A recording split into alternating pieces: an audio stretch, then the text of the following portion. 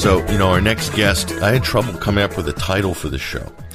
And then I was thinking about our next guest. His name is Andrew Korybko. And I was thinking about, I'd recently looked at Between Two Ages by Zbigniew Brzezinski in the Technotronic Era. And I wrote an article for a magazine bearing this in mind, that we're moving into the Technotronic area. And I thought to myself, Brzezinski really had quite a few things visualized back in the 60s and 70s, some of which has come to fruition, but could he have really visualized the mesh of globalization, which we have today, the completely, seemingly interconnected, interdependent world? And so I was looking for a title, and I thought the Grand Chessboard, but I thought this isn't a game of chess anymore. Brzezinski is up against a kind of an AI system, if you will, a sort of self-perpetuating, self-regulating system where we're being flung forward in the 21st century. And in order to try to make sense of it, my next guest, he is a political analyst, a journalist.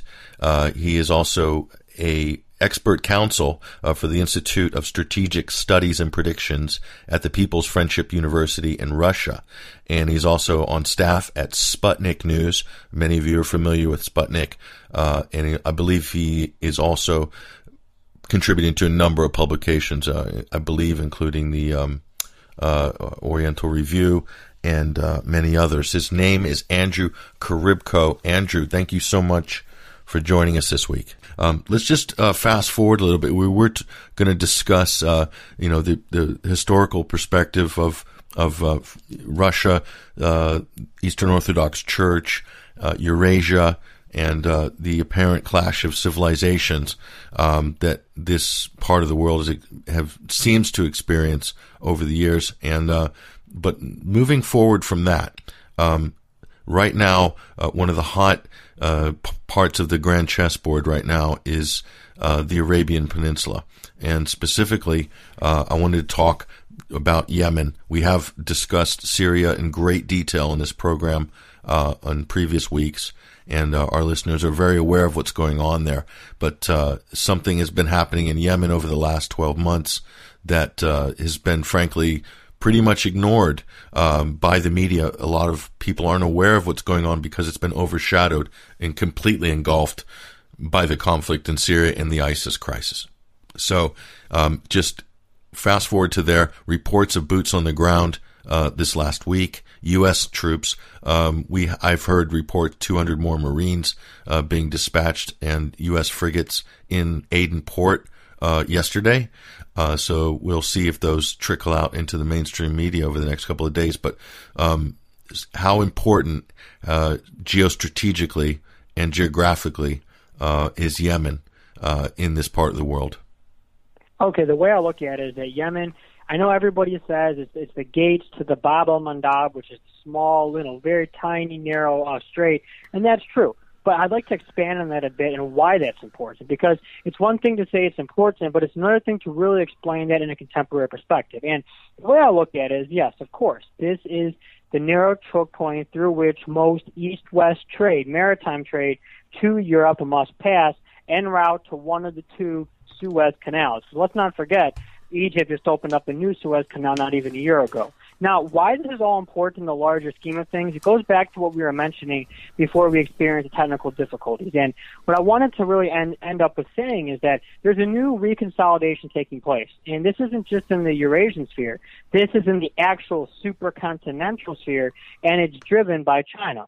China's new Silk Road projects, officially called the One Belt, One Road policy, both mainland and maritime. How the maritime segment of OBOR, or One Belt, One Road, correlates to what's happening in Yemen is that Chinese ships and even European ships, if we're going to talk about bilateral trade, must pass through these waterways to trade with China or to trade with Europe. Now, for China, this is so critical because the People's Republic needs to maintain and sustain steady growth in order to preserve internal stability. Basically, their economy has gotten to the point now where they're not a quote-unquote third world economy anymore, so they need to export a lot of their excess products in order to continue growing. why this is important is they need markets. They also need outbound investment or outsourcing. I mean, I was in China last September for a very brief conference in the city of Lianyungan. It's right near Nanjing, known for the rape of Nanjing, actually. And they really emphasize how important it is for China to have overseas trading partners that are reliable. And the European Union, for all of its internal problems right now, particularly economic, it's still a huge market with people capable of buying whatever they want to buy, for the most part, relatively, right? Mm-hmm. So China needs this in order to continue trading with Europe. Now, if you control Yemen, this is what it all gets down to. If you control Yemen, you can control those straits that are going to put a chokehold on China's trade if need be, or at least monitor it.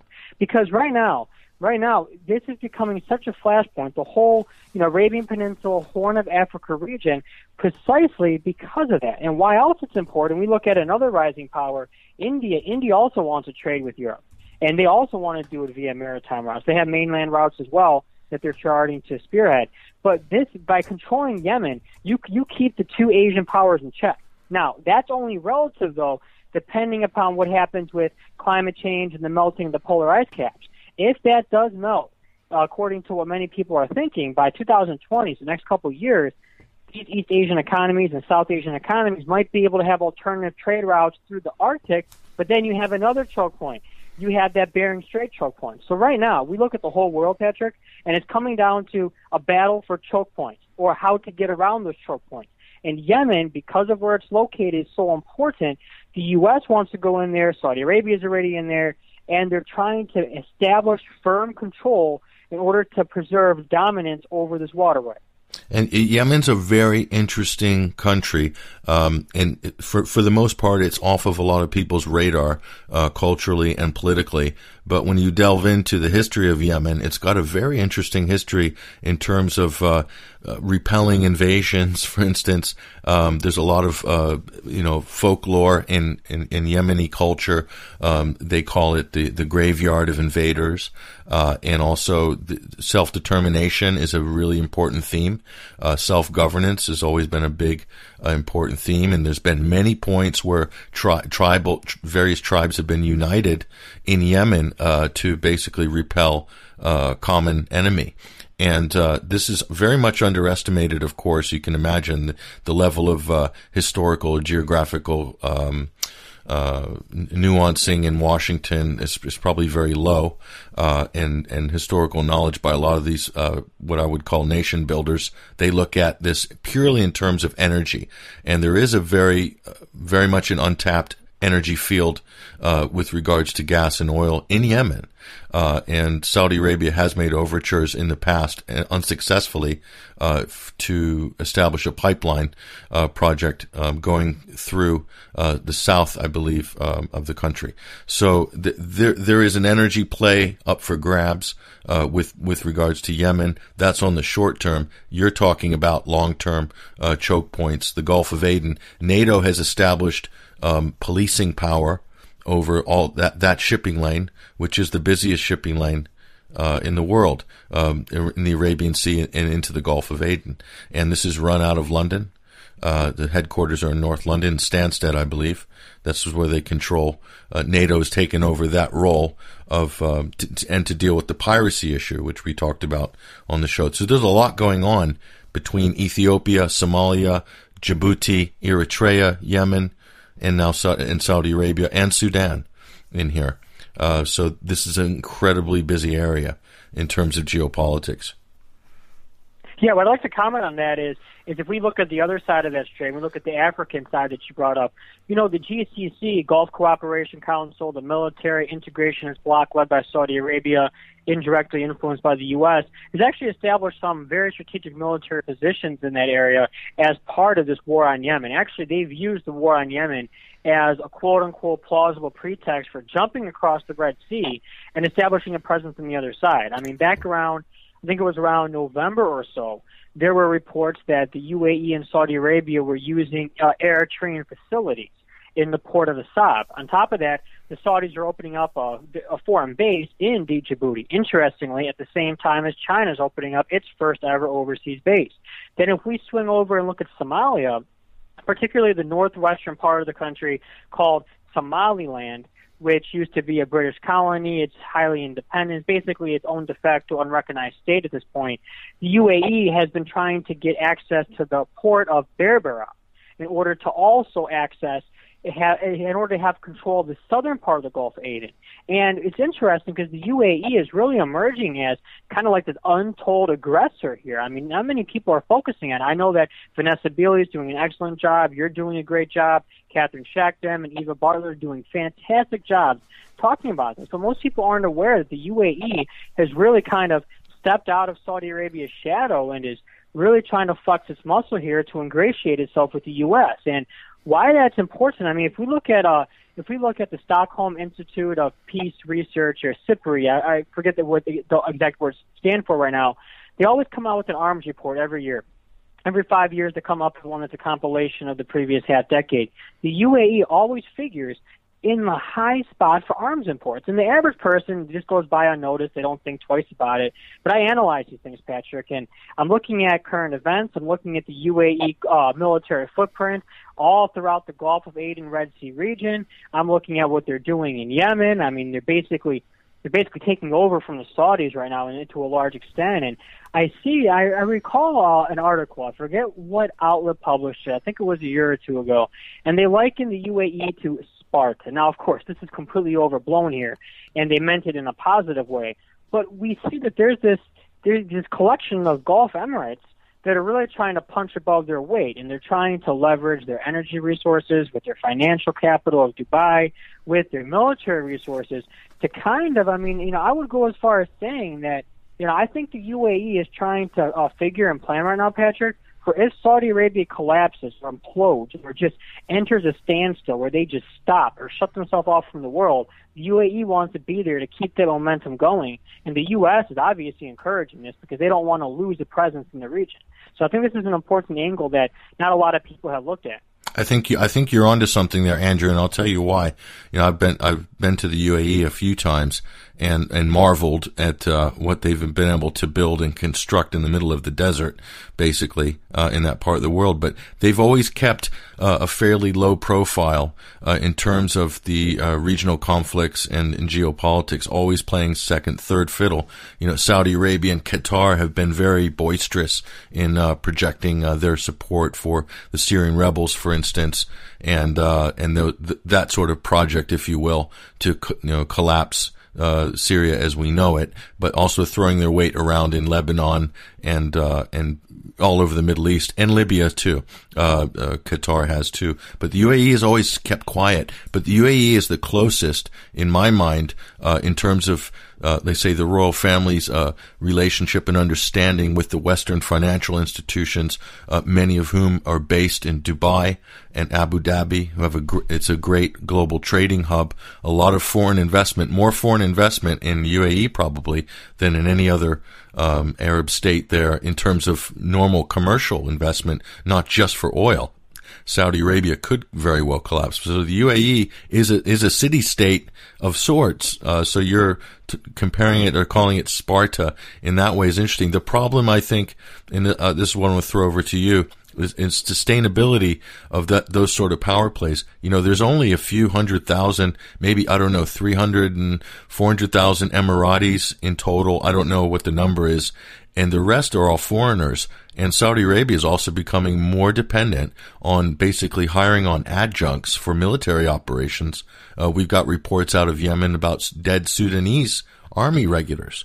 So Saudi is essentially contracted Sudan to do some fighting there, and many other mercenaries. And I think the UAE as well would use their cash basically to buy an army, essentially. And in fact, that's what they did back in the days of the Peloponnesian Wars and the great city-states. They were buying their armies and conglomerating their armed forces that way. So it is an interesting development.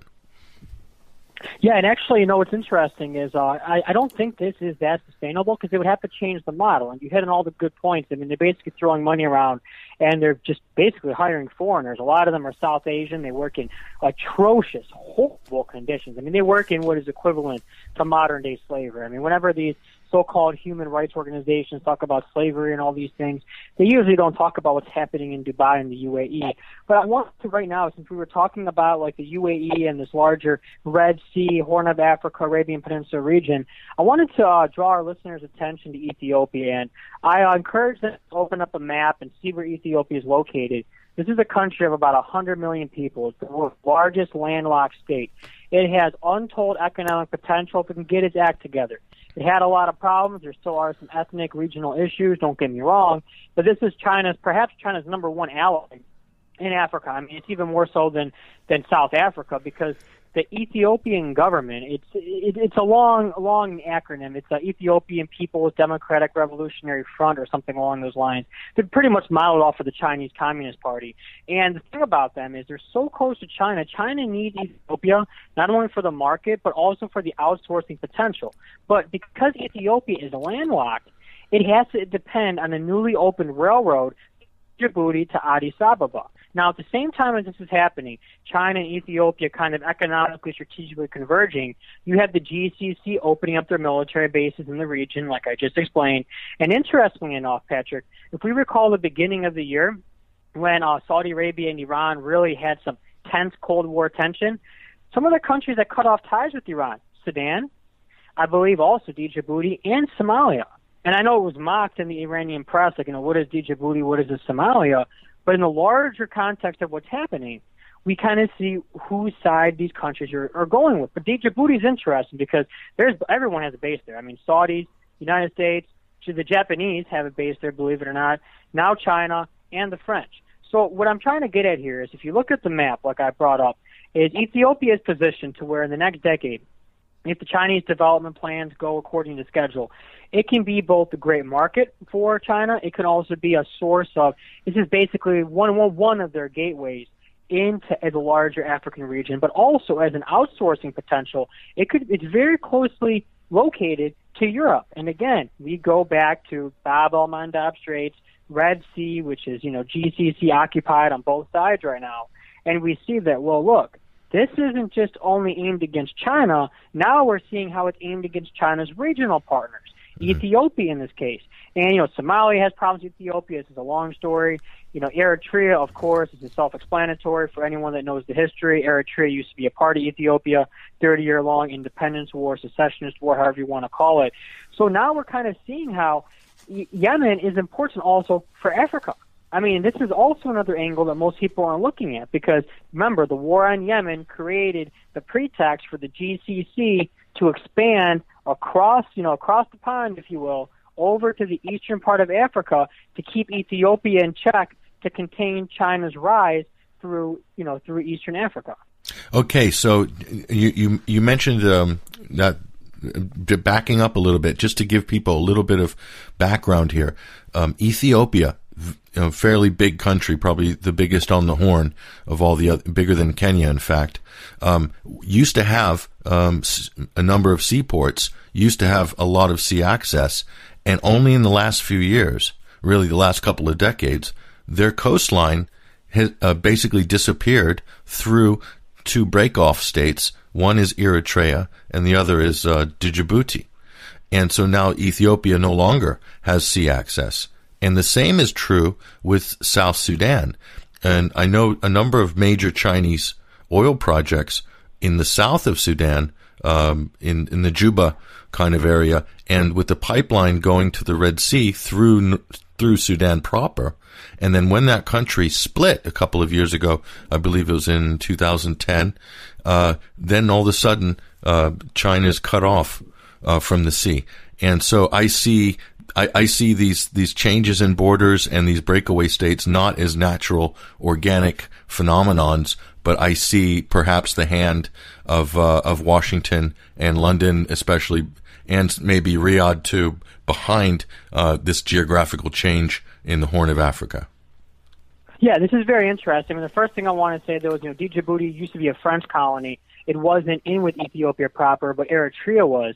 But South Sudan, what's so interesting about that, the U.S. tried for over 30 years. I mean, they were waging the secessionist war, supporting these rebels in South Sudan, working with, Uganda to have this happen. A big mess, because they wanted to separate this part of the country because of its energy. Also now, of course, because after the 1990s, because of the Chinese investment there, after separating it, the country quickly descended into such a violent, bloody, nasty civil war. 2 years later, in 2013, the war is only now supposedly getting back, reconciliation supposedly occurring. There's a peace framework, that's going on right now. We have to see what happens. But why this is so important, Patrick, is last time when I was on the show, about a couple months ago, we were discussing weapons of mass migration, basically a militarized population flows that are very destabilizing to host countries and to the countries that the people leave from. And I wrote an article. I wrote it exclusively for Global Research about a month ago, or maybe a couple weeks ago. Yeah, I think it was a couple weeks ago. And it was about weapons of mass migration in Africa, from one African state onto another African state. Now, Patrick, this just defies all quote-unquote political correctness, because if you ask some people, they say, well, first of all, these don't exist, and it can't happen in a black-on-black context. But actually it did. What had happened is Ethiopia right now is the largest refugee hosting country in Africa. They host almost 500,000 South Sudanese refugees. Now, there's a state in Ethiopia called Gambela. Only has about 300,000 people. I think actually slightly less, but around there. If you open up a map of Ethiopia, it's on the far western side. It's small. It's like a little small speck, right? They have almost the same amount of locals, the same amount of refugees, actually, from South Sudan. They rioted a couple weeks ago.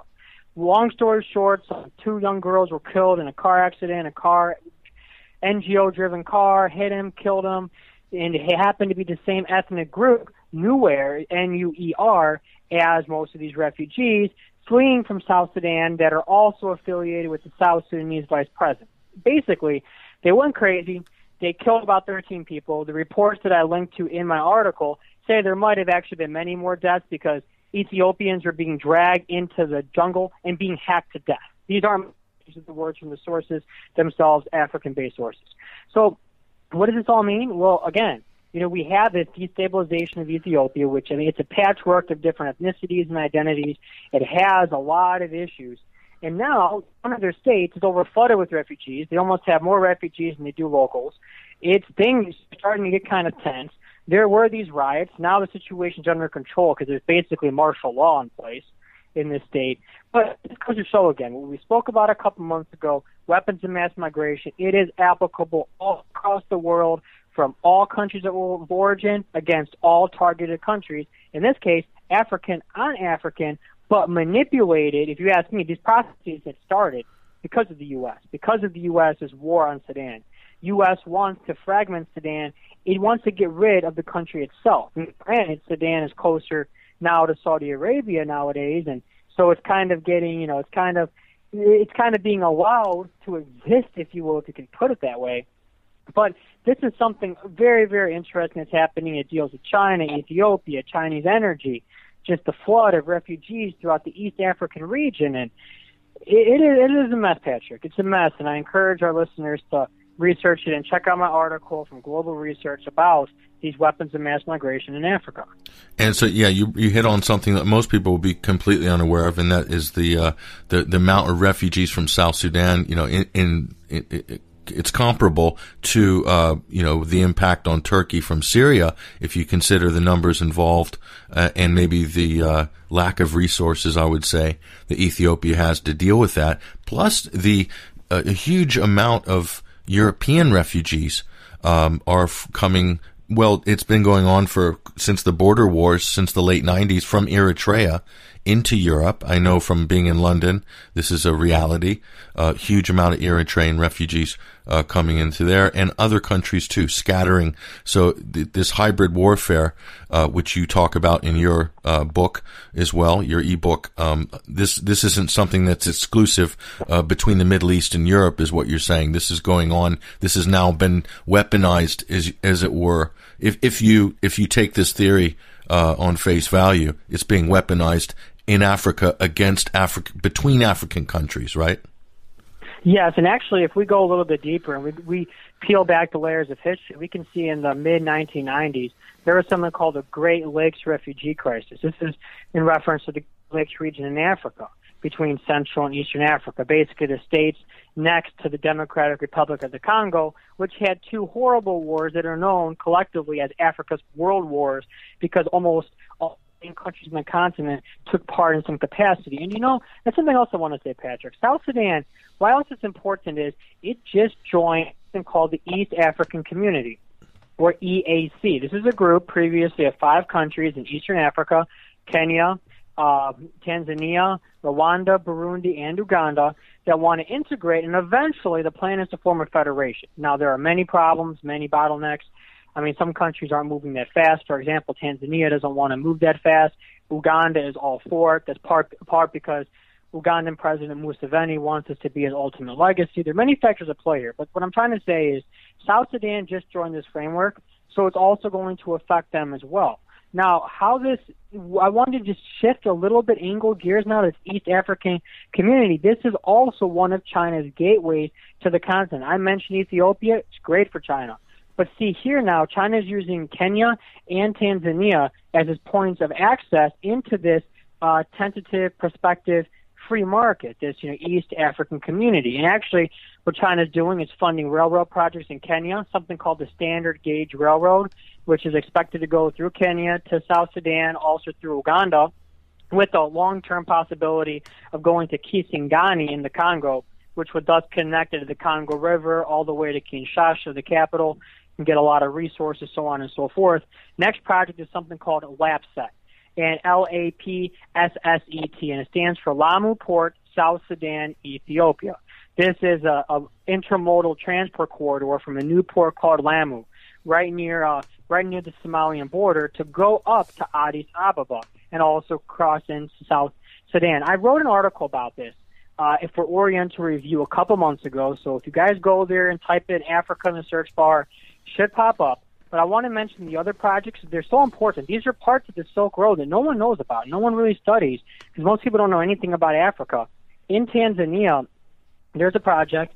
They have something called the Central Corridor, which is going to link their capital over to Rwanda, Burundi, and Uganda. Oh, yeah, Uganda and Tanzania are now building a new pipeline.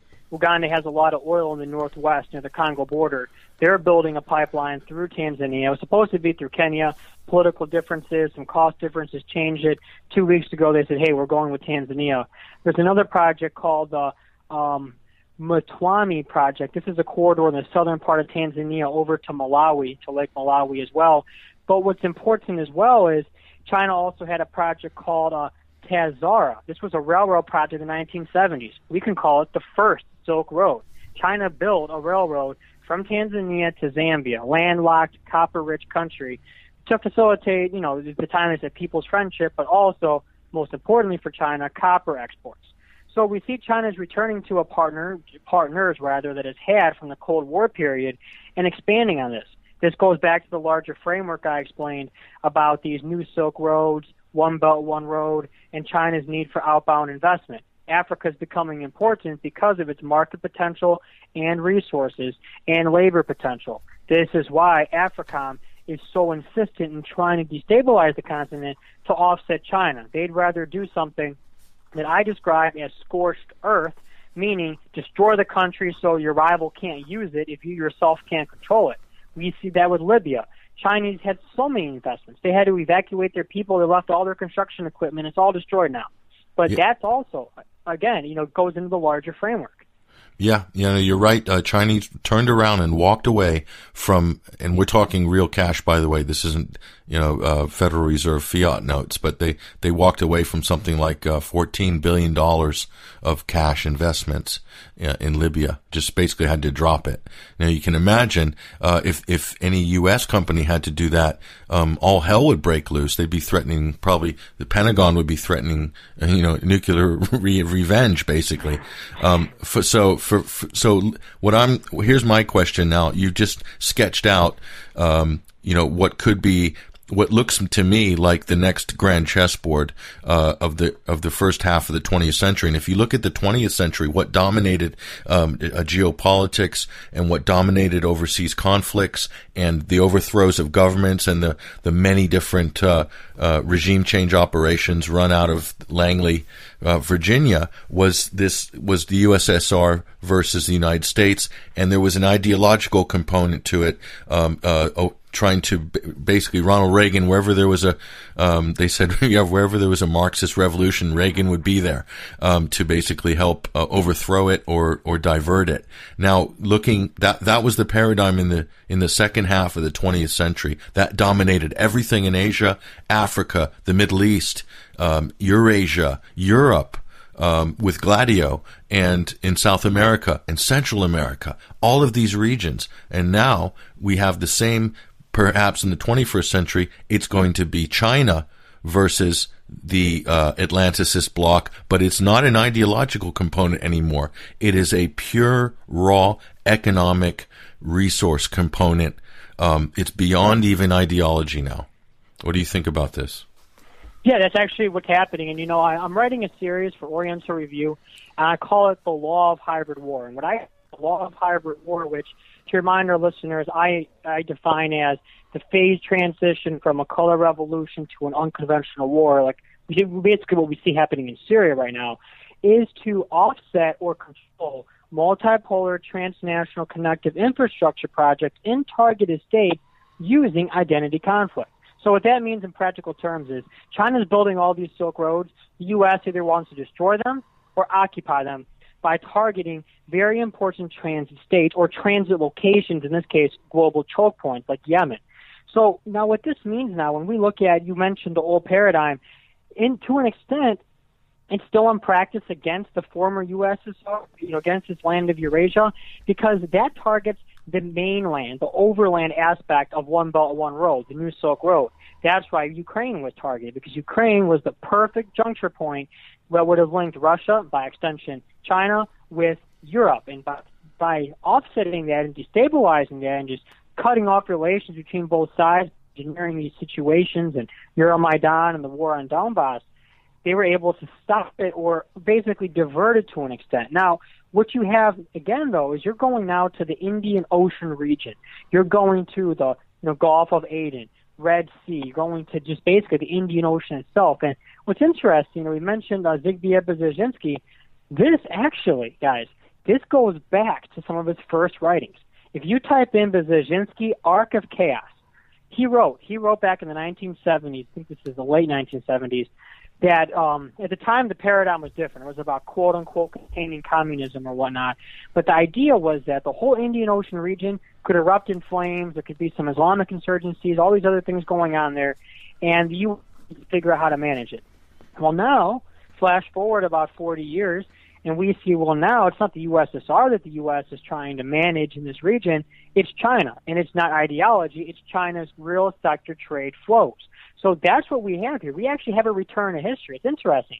Zbigniew Brzezinski, before he really became who he was, talking about the Indian Ocean region. Now, right in his dying last days, because the guy is very old right now he's going back to the point that helped make his career before he was National Security Advisor. So I find this to really be an interesting turn of events here. I mean, I hope everyone can just type that in. Brzezinski, Arc of Chaos, or Arc of Crisis. I think he called it Arc of Crisis, rather. And, yeah, you'll see for yourself that he kind of got his career off starting. His incipient career started with the Indian Ocean region. And so if you look at, some of these seminal, I would say, seminal geopoliticists, of the last 100 years that helped to basically put a name or label, what was going on, from Halford Mackinder's Heartland, theory, and then Admiral Thayer's, Power of the Seas, and also the Heartland theory as well. And then Brzezinski, but my question is this, and this is kind of a big question, but so much is put on the shoulders of men like Zbigniew Brzezinski in terms of being one of the steering components, if you will, him or Carol Quigley or any of these sort of people of what I would call major figures in the shadow government, to help give a shape to the agenda, if you will. And is Brzezinski really playing against Deep Blue in his Grand Chessboard? This is my question, because are there factors that are overriding beyond a pure, politics, basically? Because every single one of these countries you mentioned, Andrew, the borders were drawn by 4 countries. They were either by colonial France, colonial Britain, and the United States, and maybe Portugal as well. And and this is what we're dealing with. So there's so much pressure, especially in Africa. Is Brzezinski really playing against an AI computer of world history? Or can this be managed in a rational, coherent way? Or are they just basically, trying to, put bandages on something that's really hemorrhaging? Okay, I think it can be managed, but it's very difficult, because you touched on the main point there, Patrick. When you spoke about now, we look at how those borders were arbitrarily created during these colonial periods imposed from outside to the people, separating different tribes and regional identities. But since then, though, a certain civic nationalism has taken root in some of those countries, to differing degrees, of course. You still have some tribal loyalties, ethnic loyalties that transcend that, or that don't even deal with the civic national part. So this is precisely how my law of hybrid war factors into this. To these, integral transit state countries, or the access states, so let's just say Kenya and Tanzania, to use the most recent example I brought up, these types of identity conflicts can be manufactured to create internal crises to offset the infrastructure projects, to offset these highways, these railroads. So that's what's happening. And, spoke about this, the deep state or deep government. And, I write about it quite often. I define it as the permanent military, intelligence, and diplomatic bureaucracy of the state. Basically, they're the unelected figureheads, or the unelected people that control how the state really functions. When the deep state is working at its best, you never know about it. You don't hear about it. You don't see it. But when things start to go awry, people start becoming aware that, hey, well, there's something behind the scenes going on. It's like the Wizard of Oz, basically. When everything's going fine, you don't even know the wizard really exists that much. But once things start getting kind of screwed up, like in the Matrix type of way, people start realizing there's something behind it. Why I bring this up is you spoke about these great personalities in history, these people that really shaped events and really had a strong impact. And, this does happen. They influence these deep state components, and they put them into motion. They propose an idea, like Brzezinski's idea of, creating these Islamic insurgents all across the world in order to combat the Soviet Union, because those mujahideen will kill the communist infidels. That was the idea, right? And the deep state, they bought it. It sounded very convincing, so they started doing it. Then, now you have the main idea of containing China at all costs. And I say containing, ironically, because I don't think it needs to be contained. I think China should flourish and help everybody connect and create this real new world order. So now everything it's going like it's still Eurasia. Eurasia is still the focus, but it's also the Indian Ocean. Because it's the Indian Ocean region, naval force is preponderant.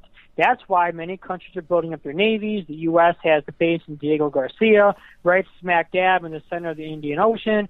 India, Patrick, I hate to say it. It pains me to say it. I've written a lot about it lately. I've done a lot of Facebook reports about it, as well as sharing news articles. The U.S. strategy now, Patrick, I think, and I really believe this, I wrote it for Peter Lavelle's new online outlet, Duran, D-U-R-A-N, is, the U.S. has co-opted the Indian deep state, and they're turning against China, Patrick. And if it's okay with you, I'd like to talk about this a little bit more, because I think this is the geopolitical pivot right now. Okay, so just let's put that in the framework. So India, which used to be Greater India, used to encompass all of Pakistan, India, and Bangladesh. And I'm not sure about Sri Lanka. You'd have to correct me on that. But Sri Lanka was separate. Separate. Okay. So when the British basically left, of course they didn't really fully leave, but when they left, on paper, they left a divided India, and they basically sowed the seeds of almost a permanent, conflict, and a lot of polarity and geopolitical friction and religious friction as well, and lots of other things between Pakistan mainly and India. So they basically, when they exited, they sort of booby trapped the region, if you will, and then so the United States rushed to help India become a nuclear state. Lots of help and finance and engineering know-how on that side, and also to compete against the USSR and the Soviet influence in that part of the world. And in Pakistan, the U.S. has also tried and worked very hard to try to basically have be one of the main influencers there, along with the United Kingdom for Pakistan. And so they've created artificial tension, in my opinion, in this region. And meanwhile, the technological revolution is already happening below the surface over the last 30 years in India, that's separate from this kind of contrived geopolitical situation that was really created by the British colonial exit, if you will. Go ahead. Yeah, I mean, it all comes down to the British right now, and particularly in the framework of Indian, Chinese, to historical tensions. They never had any up until the colonial period. Then, because, the British expansion into Tibet, they started trying to wrangle Tibet away from China, signing deals one-on-one with Tibet away from actual Beijing, at the time Peking, and they were able to set this border, so they set the border between India and China. Then during the Cold War, India was actually pretty close with the USSR, but they were also flirting with the U.S. at the same time. But what happened, though, is China started, trying to correct these borders, or basically taking issue with the falseness of some of the borders. It eventually led to a war in 1962. China was able to regain the territory of Aksai Chin. Now, India regards this as Kashmir, actually. See, this is something else I want to mention real quick, guys, okay? Is India doesn't recognize any contested territory. They say it's all theirs. By all theirs, they mean all of Kashmir, including the part that is Pakistani administered, specifically Gilgit-Baltistan province, right? Now, this is the area that borders Pakistan and China. Why it's so important? Well, before I tell you that, China and Pakistan have always been very close because of India, right? So they've always been very close. Now, in the new framework, China is building something called CPEC, China-Pakistan Economic Corridor. It's $46 billion, B with the billion, energy, world's largest solar farm, roads, highways. I mean, they're building everything, railroad, pipelines, everything, to a port in the south in the Arabian Sea called Gwadar, okay? So from the Chinese perspective, they need CPEC in order to have an outlet both for trade and strategically in the Indian Ocean. Why? Because of the Strait of Malacca and the South China Sea tensions. They could have rerouted through Myanmar, also known as Burma to some, but the U.S. flipped the government, the generals sold out, they canceled a $20 billion railroad project that was supposed to go along the same route as a recently built pipeline from the city of Quoc Phu, this is a port, also a special economic zone, to Kunming, the capital of the Chinese province of Yunnan. So anyhow, just to get back to the larger framework, Pakistan, China, very, very important, infrastructure conduit, right? Now, India, with these existing border tensions with China, these tensions had receded. They became a thing of the Cold War past. There's still an issue, though, with an area that is fully administered by India called Arunachal Pradesh. The Chinese call that southern Tibet. In 1962, they were able to overrun almost all of it, but then they withdrew and they wanted to negotiate. India has been dragging its heels, says, hey, we don't negotiate. Long story short here, okay? U.S. is trying to use these previously dormant territorial disputes, trying to exacerbate them in order to provoke China into making moves that will justify an Indian-U.S. counterresponse. What's very important here, Patrick, India agreed in principle last month when U.S. Defense Secretary Ashton Carter visited to something called the Logistics Support Agreement, or LSA. What this means, officially on paper, is that the U.S. will be able to arrest, resupply, and I think refuel all air, land, and sea military units on a case-by-case basis on any single Indian military facility, period, okay? Now, in exchange, India can do the same to the U.S. Well, what? Indian military is going to operate out of Texas? I mean, let's get real here. This is for the U.S. to have a de facto rotational presence all throughout India. This is only aimed against China, at exacerbating the Chinese-Indian tensions, because Prime Minister Modi is very close with the United States. Now, what India just did last week, and I posted on my Facebook, Sputnik reported, and I also presented the link, that India is now trying to refurbish between 24 to 39 World War II era bases in its northeastern Himalayan region.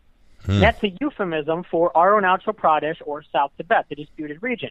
Why is India trying to reopen over 24 air bases on the Chinese border in disputed territory? 100%. This isn't. They're not going to be taking aerial photography, landscape pictures. This is against China, and it goes with the U.S.'s LSA, a logistics service agreement, so the U.S. can use all of India as a base for provoking China, because it all goes down to the CPEC corridor between China and Pakistan in contested Kashmir, particularly going through the Pakistani-administered province of what they call Gilgit-Baltistan. So this is essentially, potentially, you're saying the refurbishment or renovation of staging areas in northeast India and along sort of the Tibetan region. Yes. Planning for something in maybe long series of skirmishes over the next few decades, maybe 50 years ahead or something like this. Is this kind of like safe to say they're preparing for something, is what you're saying? Oh, not only preparing, they're engineering it. Because look, India is a member of BRICS, and up until about a couple months ago, I was kind of fooled. I thought, Indian government is all for BRICS. But then I thought about it. First of all, I never personally trusted Prime Minister Modi. I was always kind of suspicious about him. I did my research. Anyone can do this research. Please check my Facebook wall. I reposted a lot of articles. They're all backed up with citations and everything. Prime Minister Modi comes from an extreme Hindu faction called RSS. It stands for something in Hindi that is basically a Hindu extremist group, okay? Let's keep in mind that India has more Muslims than Pakistan, okay? India cannot exist as a Hindu-centric state. It is a secular state. It should not emphasize one religion over another. Modi has these very, very extreme views. They're all public knowledge. Anyone can read about them. Modi has a plan for how he wants to reshape India. Patrick, remember Obama? Everyone believed in, not everyone, but a lot of people believed in him. They went hook, line, and sinker. They believed in hope and change, and then he disappointed everyone. Mm-hmm. That's what Modi's doing. His true colors are coming out now as a Hindu nationalist, pro-American. On top of that, even though the U.S. didn't grant him a visa for so many years because of some contested massacres, it's another story for another day. I want to explain to our listeners, though, how does a BRIC state just team up with the U.S. as like one of its main allies? Well, first of all, what's happening with the U.S. and India, this is equivalent to what the U.S. did with China in the old Cold War in the 70s, Nixon's opening to China. This is meant to turn the resistant bloc against itself, okay? So they're turning India against China. How they're doing this is India wasn't orthodox multipolar state. By that, what I mean is there are three elements of multipolarity that I describe, and I'm actually writing a series that should be out in the next couple of weeks when I finish it for the Katehan Moscow-based think tank. Well, I say, look, you have economic multipolarity, which is, de-dollarization. Okay, check. India wants to do that. Institutional multipolarity, new BRICS bank, currency reserve fund. Yeah, check. India, SCO, check. But all of this, I say, is predicated on geopolitical multipolarity. If you don't have the geopolitical multipolarity, states will take steps like India is doing that could prospectively reverse and destroy all of its previous multipolar advances. In this case, because India is not geopolitically multipolar, in this case, it wants to use unipolar means, aggression, intimidation, bullying to solve its bilateral problems with neighbors, in this case, Pakistan and China, also Nepal. We can talk about that in a second if you wanted to. That's an important proxy battleground right now. That they're turning towards the U.S. because from the way the Indian establishment sees it, okay, they have three primary objectives, Patrick. First one, they want to contain China. Second of all, they want to challenge Pakistan. Third, they want to conquer all of Kashmir. So because of this, we have India turning towards the U.S. They're about to be de facto military allies. No, de jure military allies, actually. Prime Minister Modi is going to visit the U.S. next month. He's going to address Congress. It'll be his fourth visit in 2 years, okay? I predict he's going to sign the logistics service agreement during that time. In the month until then, he's trying to provoke China into a highly publicized incident or statement so that he can present that to Congress as so-called proof for justifying this de facto military alliance. On top of that, Indian military voices, all of this is shared on my Facebook from Indian sites if people want to check it out throughout the past 2 weeks. They asked for China to immediately halt all new Silk Road construction through Pakistan. This is what the U.S. wants. I mean, this isn't a multipolar BRICS country talking. This is a country whose deep state has been taken over by the United States. That's what has happened. I hate to say it. It pains me to say it. I wrote an article for the Duran, Peter Lavelle's new media outlet. It's on my Facebook. You can check it out. It's all cited, and I talk about this. It's a two-part article. Okay, so what you've just outlined there, I'm thinking from a Pentagon point of view, from a military-industrial complex point of view. I'm seeing perhaps one of the greatest emerging markets for arms sales for U.S. defense contractors and British, perhaps too. They'll get a little chunk of it for the next, 50, 60 years. I'm looking. You're so right, Patrick. Let me just tell you real quick how right you are. If you go back to the SIPRI report, SIPRI, Stockholm International Peace Research Institute report, they came out with the report from the past 5 years of the main arms purchasers. India's always up there. I think they're number 2. I think they're like right behind Saudi Arabia because they're just filthy with throwing around money to buy whatever they want.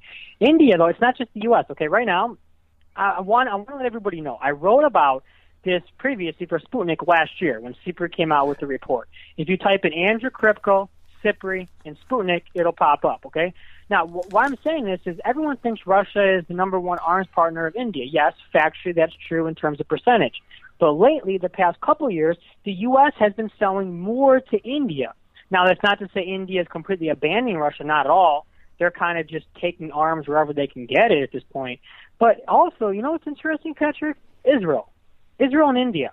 Those two are so close right now because, see, the Hindu nationalist group, RSS, that Prime Minister Modi comes from and his BJP party is based off of, they're like hardcore Zionists. I mean, they really support Israel. In fact, Prime Minister Modi might even visit Israel in the next year, okay?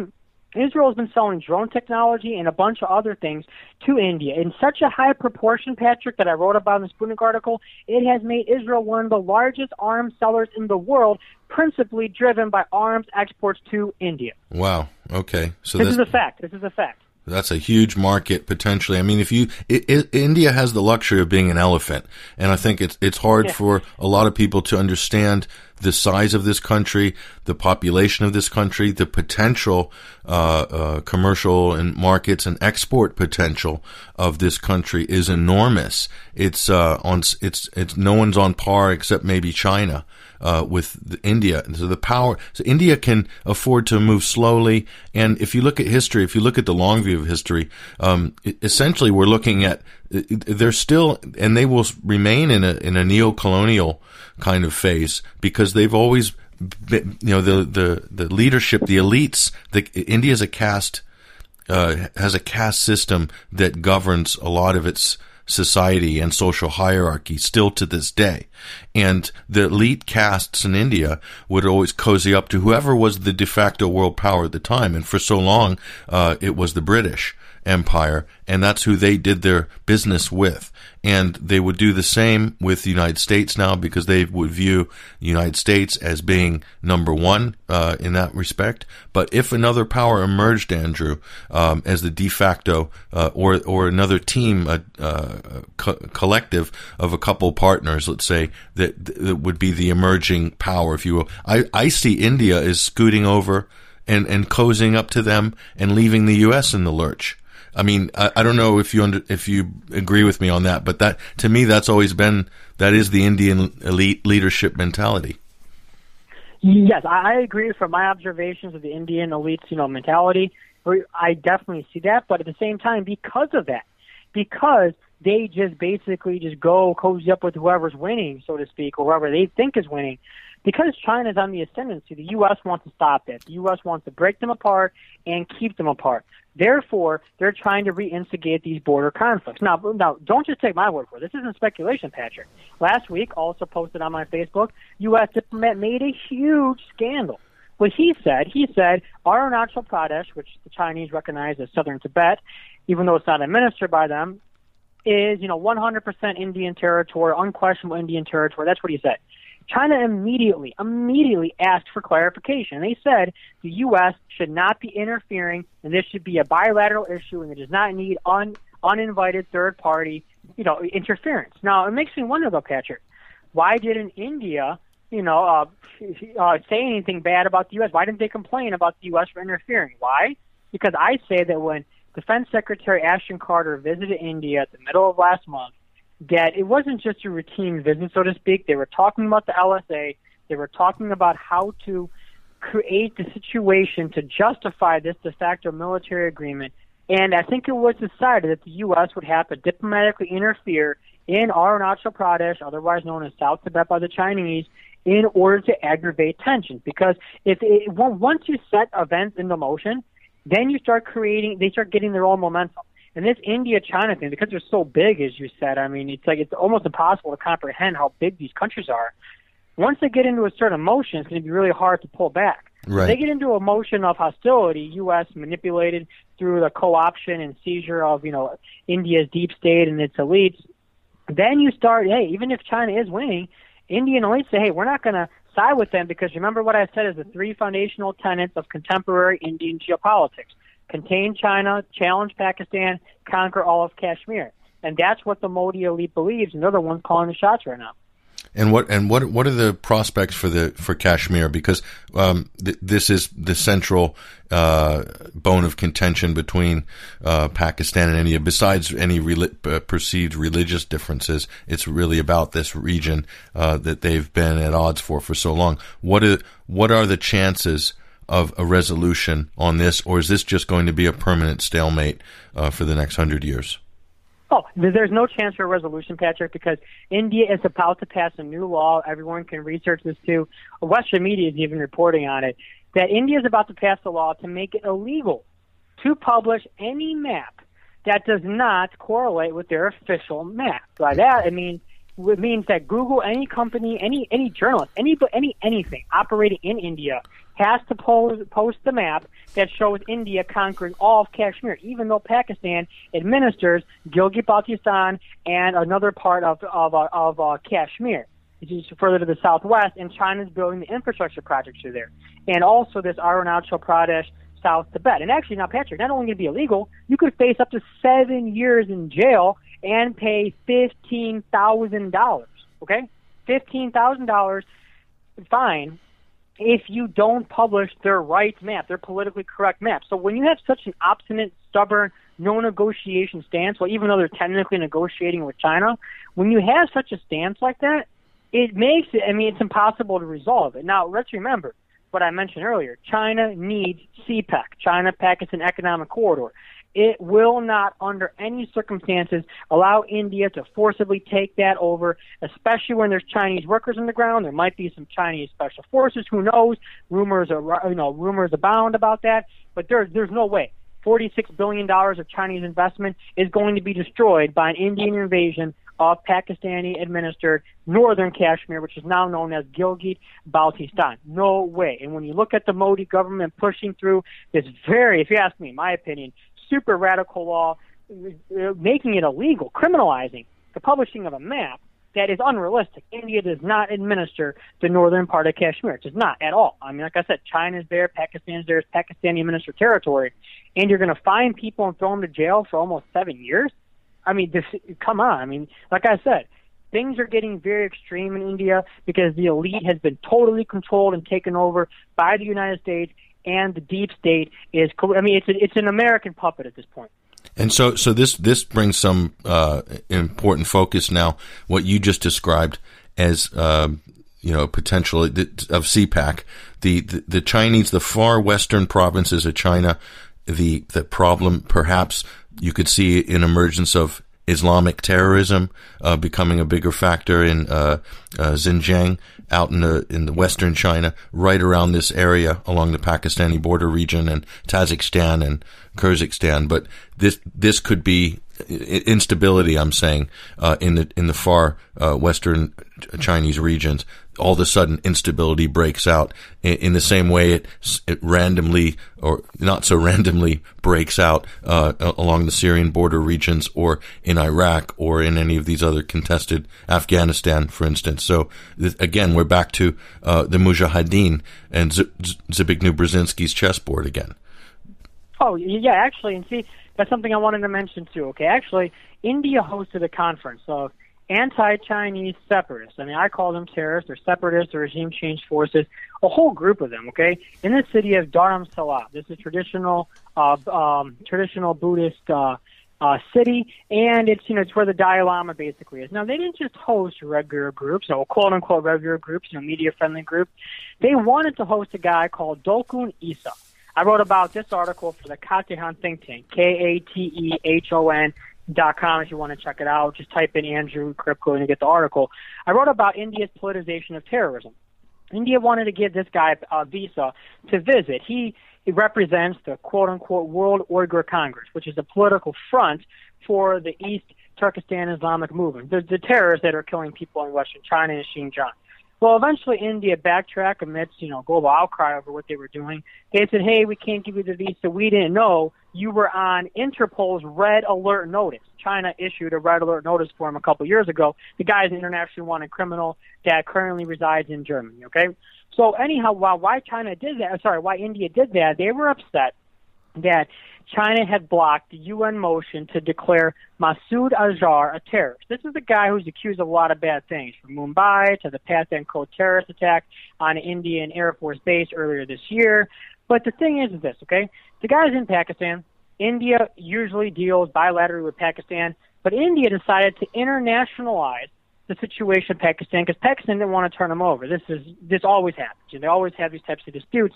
So India took it to the UN Security Council, whatnot, and China didn't vote for the measure and blocked it. Now, you might say, well, what? Well, guys, as we all know, no way China was going to sell Pakistan out or going to interfere, actually, because what it comes down to is China's principled international position. Regardless of what's going on, it says, hey, this is a bilateral dispute. It does not need to be internationalized. We should not even have any say in this. We're not going to let this go forward.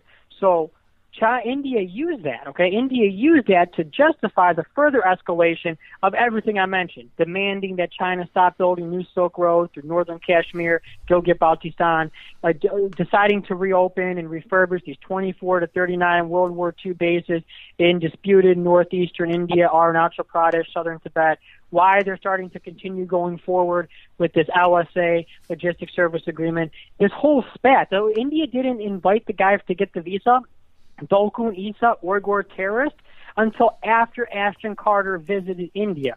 I theorized in my Katehan article, I argue that this was a pre-planned information provocation to elicit an angry Chinese response that can be used to whip up more nationalism in India to eventually, quote-unquote, justify this de facto military alliance with the U.S.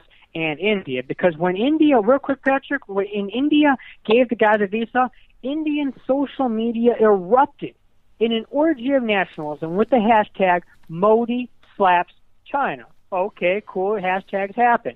But it was promoted in such a way that it makes me wonder if it was state-supported.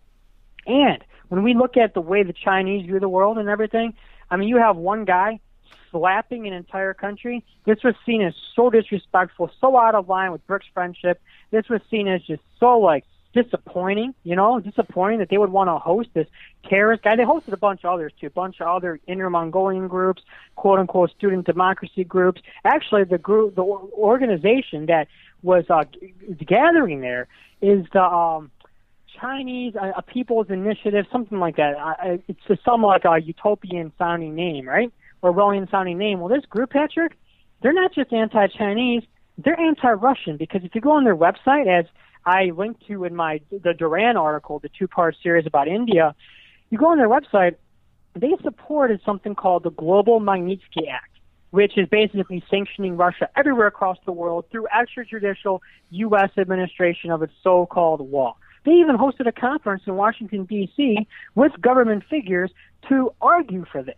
So you have this group all of a sudden, being invited to organize all these anti-Chinese terrorist, separatist, regime change groups in northern India that is also wants to sanction Russia. I mean, they're all for it. They want to invite these terrorist groups. And I just kept wondering to myself, what the heck is India doing? And that, Patrick, to me, that was the final line where I said, you know what? I'm writing about this. I don't care how quote-unquote politically incorrect it is to talk about what India is doing right now. I'm going to come out and I'm just going to say it, and I'm going to put it out on social media. I received a lot of, pushback from it, but I stand by everything I wrote 100% because it's all documented. Well, there's definitely this is an area that not many people are focused on. Absolutely, the media are not even in the room. They're not even in the stadium. They're not in the ballpark on this. But so we're going to keep a closer eye on this, and we're going to, where possible, we're also going to try to repost your work wherever it is on this subject as well. Fascinating dive into what is really the next Grand Chessboard, Andrew. So we really appreciate your insights on this. Thank you. And it's been educational. But again, I said this last time we spoke, we've only scratched the surface. We've only scratched the surface of this, and we're going to have to get you on again to pick up where we left off on this, because I think this is definitely where things are going.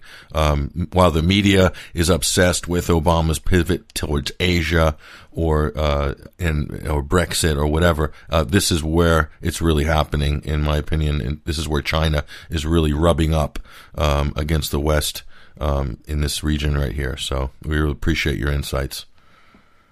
Yeah, thank you very much for having me, and I want to thank the audience for listening to this interview. Thank you very much. And do you have do you have your own blog, or do you have a clearinghouse for your work, Andrew, where people can go? I haven't centralized everything together. I posted it all on my Facebook, but my main portals right now, my three main channels: orientalreview.org, katehan.com, KATEHON.com. And the new site that just came up last week, the Duran, DURAN.com. That's where I have my most recent India analysis. So you guys can just check those out. And if anyone's interested, just scroll through my Facebook for the past couple of weeks. Everything I mentioned, all these news articles, my articles, the lively discussions that were going back and forth, everything is on there. So everyone can check it out. You can see different views. Many people, we had some very lively discussions, really. So people can get all sides of the story there, and they can access all the primary documents I was referencing. We'll point you in that direction. We've got a link to Andrew's Sputnik page right now, but we'll extend that a little bit later. But Andrew Korybko, one of the best, in my opinion anyway, one of the best geopolitical analysts getting into the detail of what's going on in this part of the world. Thank you so much, Andrew. Thank you. All right, there he goes, ladies and gentlemen. That is Andrew Korybko, and he's going to hopefully be sharing a lot more information with us in the near future. And there's a lot going on in the world, and it's seldom being talked about, but it is on this show. We're going to be back in a few minutes after these messages. We're going to be connecting our next guest. His name is Basil Valentine, and he's in the United Kingdom, and he happens to be our roving democracy correspondent right now. We're searching for democracy in the next and final segment of the Sunday Wire. This is Patrick Henningsen, your host. We'll be right back.